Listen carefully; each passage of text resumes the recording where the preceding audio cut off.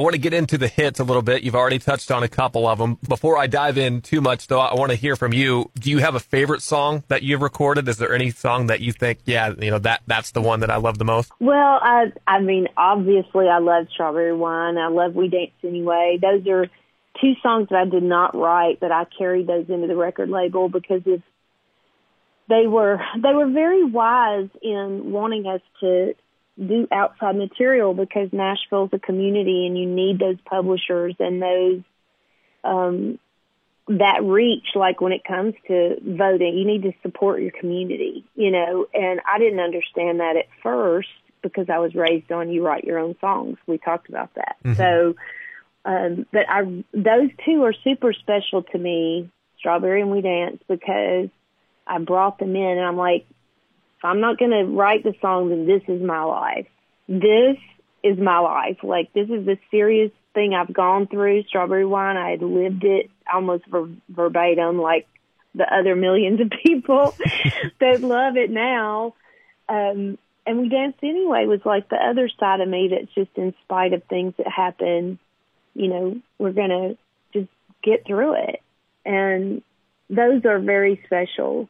But songs like Count Me In was a we had 5 singles off that first record. Every single one of those songs means something special because that was a record breaking to this day. I don't know that a new artist has had 5 singles off their first record, their debut album. But here's an album track that I love to play because it's really hard to play and sing, and it's Before We Ever Heard Goodbye. I still love doing that song live because it is like patting your head and rubbing your stomach, finger picking that song for me to do that, and then try to sing it at the same time and finally have it down. But it was a challenge. Every night I'd go out there and just be sweating because I'm like, oh my gosh, I have to sing and play this at the same time, and it's so hard. And I wrote that with Chuck Jones, but it was a learning curve for me to get it down pat where I could do it live myself, So 1996, Strawberry Wine is released to radio. It's your breakthrough single, first #1 hit, CMA Single of the Year. Obviously, you knew it was going to be something special when you recorded it, but did you know just how special it was going to be? Did you know it was going to do what it did? No way. I mean, we had done a complete record with Jimmy Bowen. And then when he left Capitol, we brought in Chris Farron to re-record, or actually to keep the first half of the first record and then add some new songs. And so we added Strawberry and those on there. And so he came in and helped us co-produce and finish the record that you know today. And I just knew when we recorded it that I was a Matresa Berg fan, number one. She was a great artist at the time, had some records out and stuff, and amazing songwriter. But she had just written my life, and so when I sang it in the studio, it was just this nostalgic feeling like, wow, it's amazing that you can bring together a personal experience with someone, that you're not very close to at the time. She and I are very close now. But I reflect a lot. I also talk a lot, I'm sorry. But I reflect a lot on the recording of that album because it was a very long, arduous process for me as an artist. But those moments in the studio were so authentic. Everything that was being sung and every note that was being played it had so much love and support behind it, because people knew I'd been waiting a long time and we'd recorded so much, and it was just so special. I mean, I remember all of it. All of it was so special. Deana, you talk all you want because that's what we're here for. We want to hear from you, not me. So, well, I feel like I would love to do more radio interviews and just relive those times. And we want to recreate. I mean, you can never recreate them. You want to keep being fresh and creating new things. But honestly, I don't really want to hear new Eagles songs. I want to hear Hotel California. I want to hear my favorite records, just like everybody else. And that's okay. Like, that's as awesome as some brand new hit single to me. And so I think it's fun to share with the public, with everybody that helped make those songs hits, because we wouldn't have Bupkis without the fans, for them to understand some of the stuff that went on behind the scenes, because it's just so special and how much I appreciate it. And one more thing on Strawberry Wine real quick.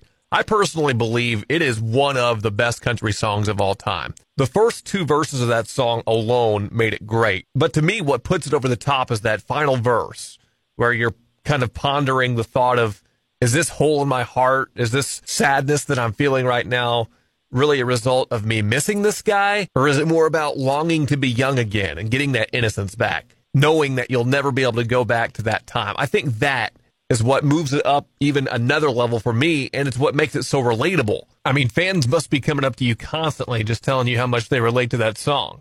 I'm so surprised at the young ones. I'll get fan mail from elementary school kids saying, I love your music. And they were, their parents were their age probably when those songs came out. And that just never ceases to amaze me, which is such a testimony to country music and that camaraderie that we had in the 90s, honestly, because I feel like that's not just a me thing. That's my peers. That's an artistic thing of the time. The love and support to give wings to an era of music that is unsurpassed. To me, it's like the 70s in rock and roll, really. Like the choices that you had were unbelievable in music in the 70s for rock. And so that's what the 90s are for country. So the young ones, like those sweet little babies that write me these letters and want a picture or me to just write them back, which is so sweet. They just want to hear, what made you start singing? Or, the sweet little interviews that I get by mail. And it's amazing. It's amazing that it touched the parents' hearts enough for them to share it with their children, is what I'm getting at. Well, that's cool. Hopefully we can answer some of those questions for them tonight. That's kind of what this is all about. By the way, do you drink wine? Are you a big strawberry wine drinker? I'm a big wine drinker, and the dang lockdown has made that so much worse. I know everybody jokes about that, but I have definitely had strawberry wine, and it's not something that I do often because those are I've got a couple of bottles of Boone's Farm that I've had in my fridge since the 90s that people gave me. I'm not even kidding. It has moved with me, either at an opening or at a Tower Records signing or something. Somebody brought me these bottles of Boone's Farm, and I've moved them with me because it's meant something to me.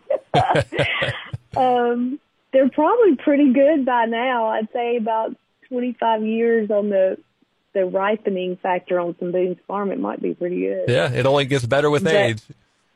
I know. But yes, I do love wine, and I have to pray about it all the time because I'm like, God, I love wine so much. Can you please make me not love it so much? So after Strawberry Wine, the next single was the other one you mentioned, We Danced Anyway. It also goes to number one.